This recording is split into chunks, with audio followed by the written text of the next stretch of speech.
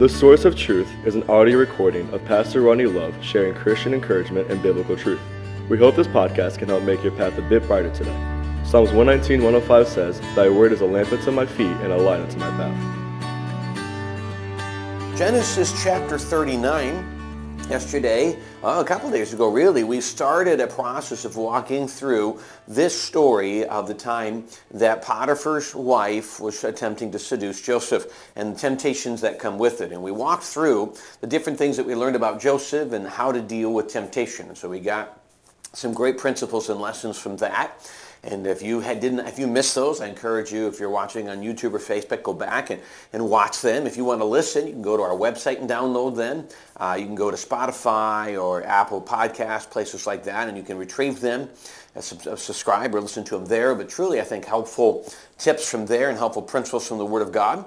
Yesterday we started this aspect of, as a result of Joseph doing right and being obedient and really showing integrity, he finds himself being thrown in jail.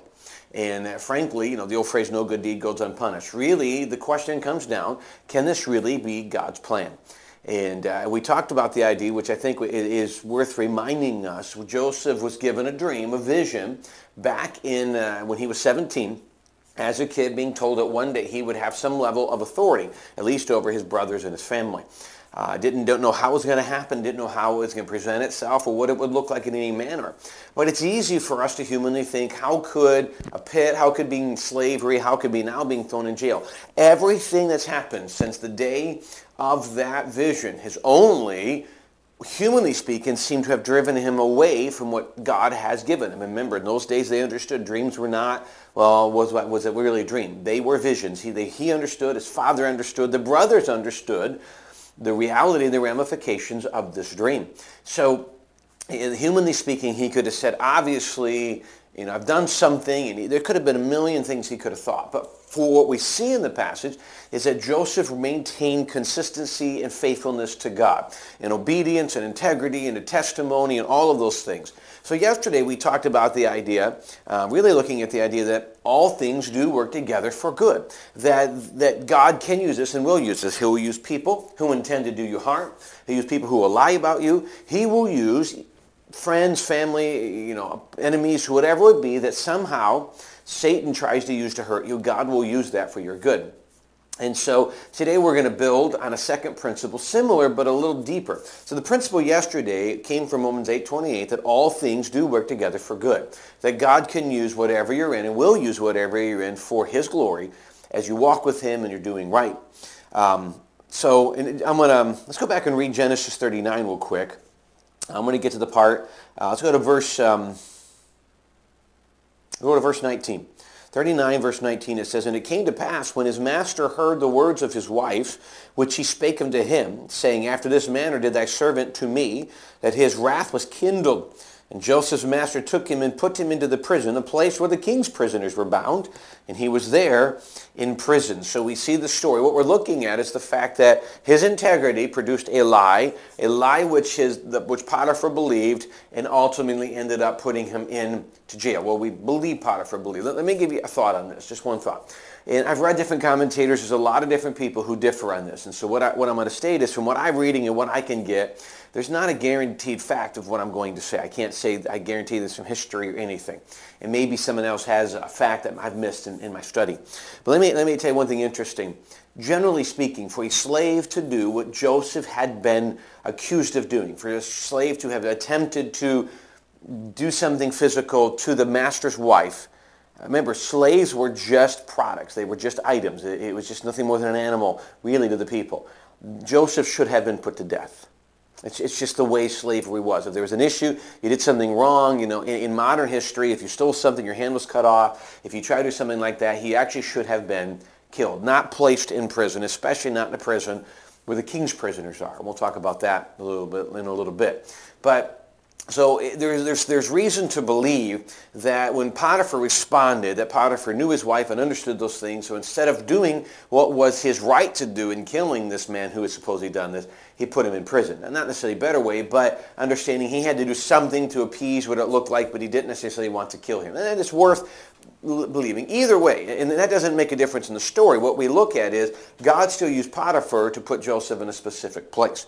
So I'm going to go back to the verse we looked at yesterday. I'm going to read that one, and I'm going to read the second one. We looked at Romans 8:28, and it says, "And we know that all things work together for good, to them that love God, to them who are the called according to his purpose." Verse 29, it's very important. Sometimes we run away from this verse from what is the perceived controversy.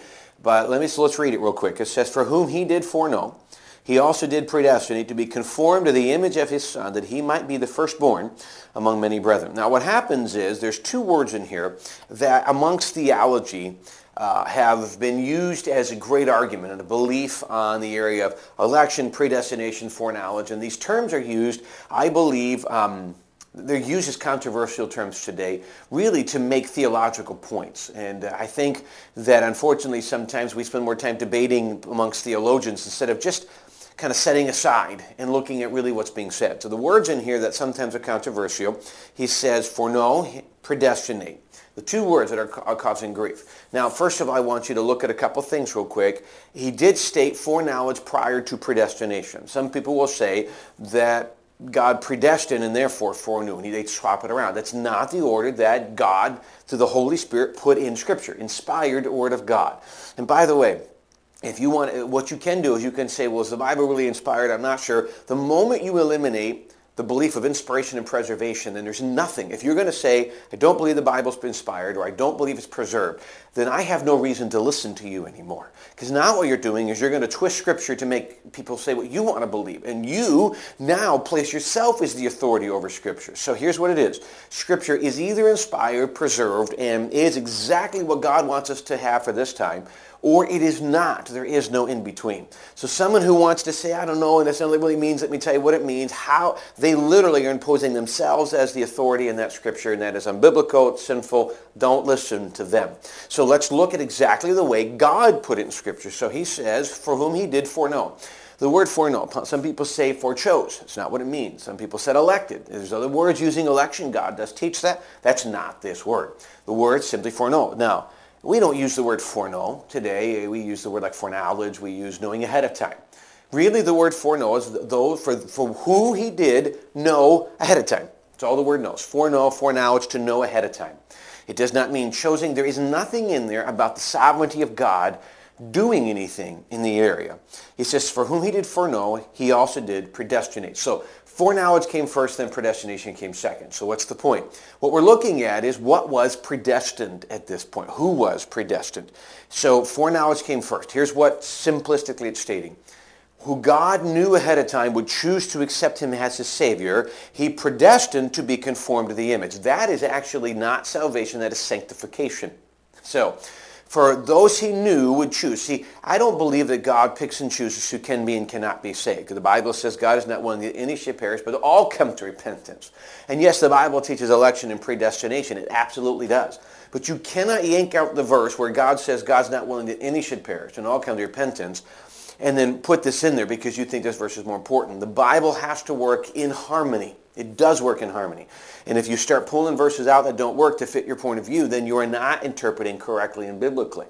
So, if he does say in Scripture, for whosoever should call upon the name of the Lord shall be saved. God's not willing any should perish, all come to repentance. For God so loved the world. All of these different things, and many more like them, go back to the idea that anybody can choose. But God knows by his knowledge, his omniscience, omnipotence, omnipresence, all of this, who will.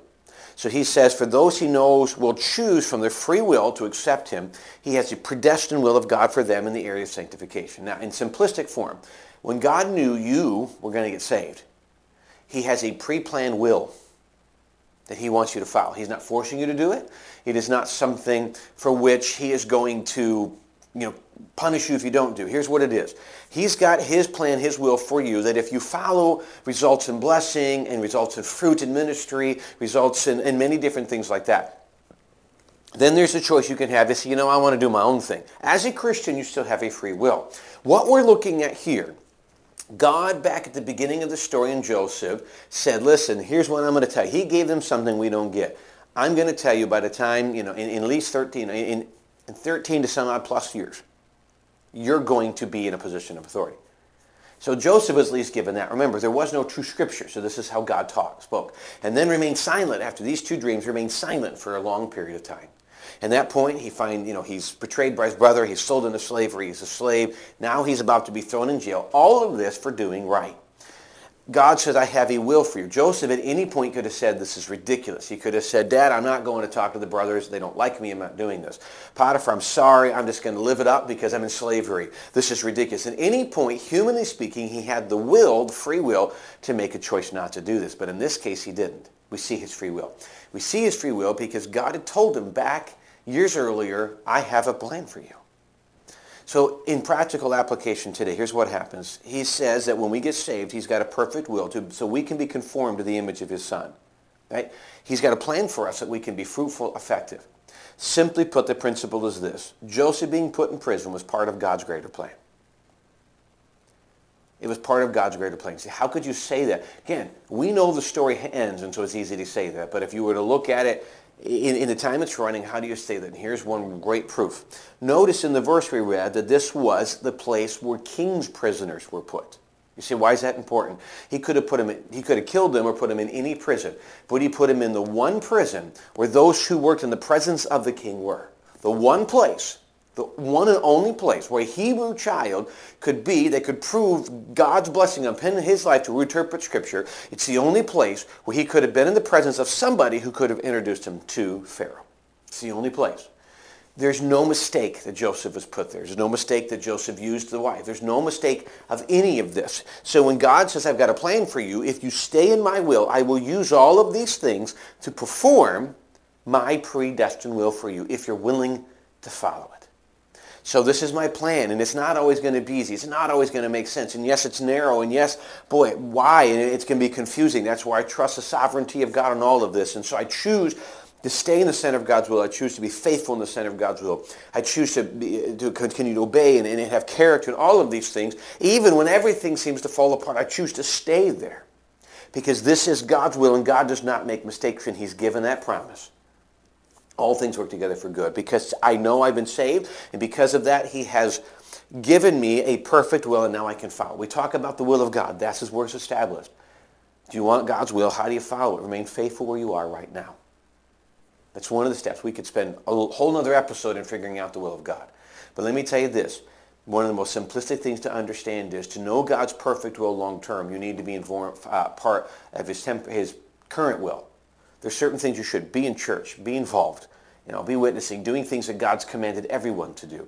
Be here, be faithful, do these things. And when you do these things, then God will reveal a greater will for you, even when things don't make sense. See, when things fall apart, we have a tendency to run away. But James told the church, listen, count it joy in falling in diverse temptations, knowing that these trials will develop patience, maturity, and growth in your life.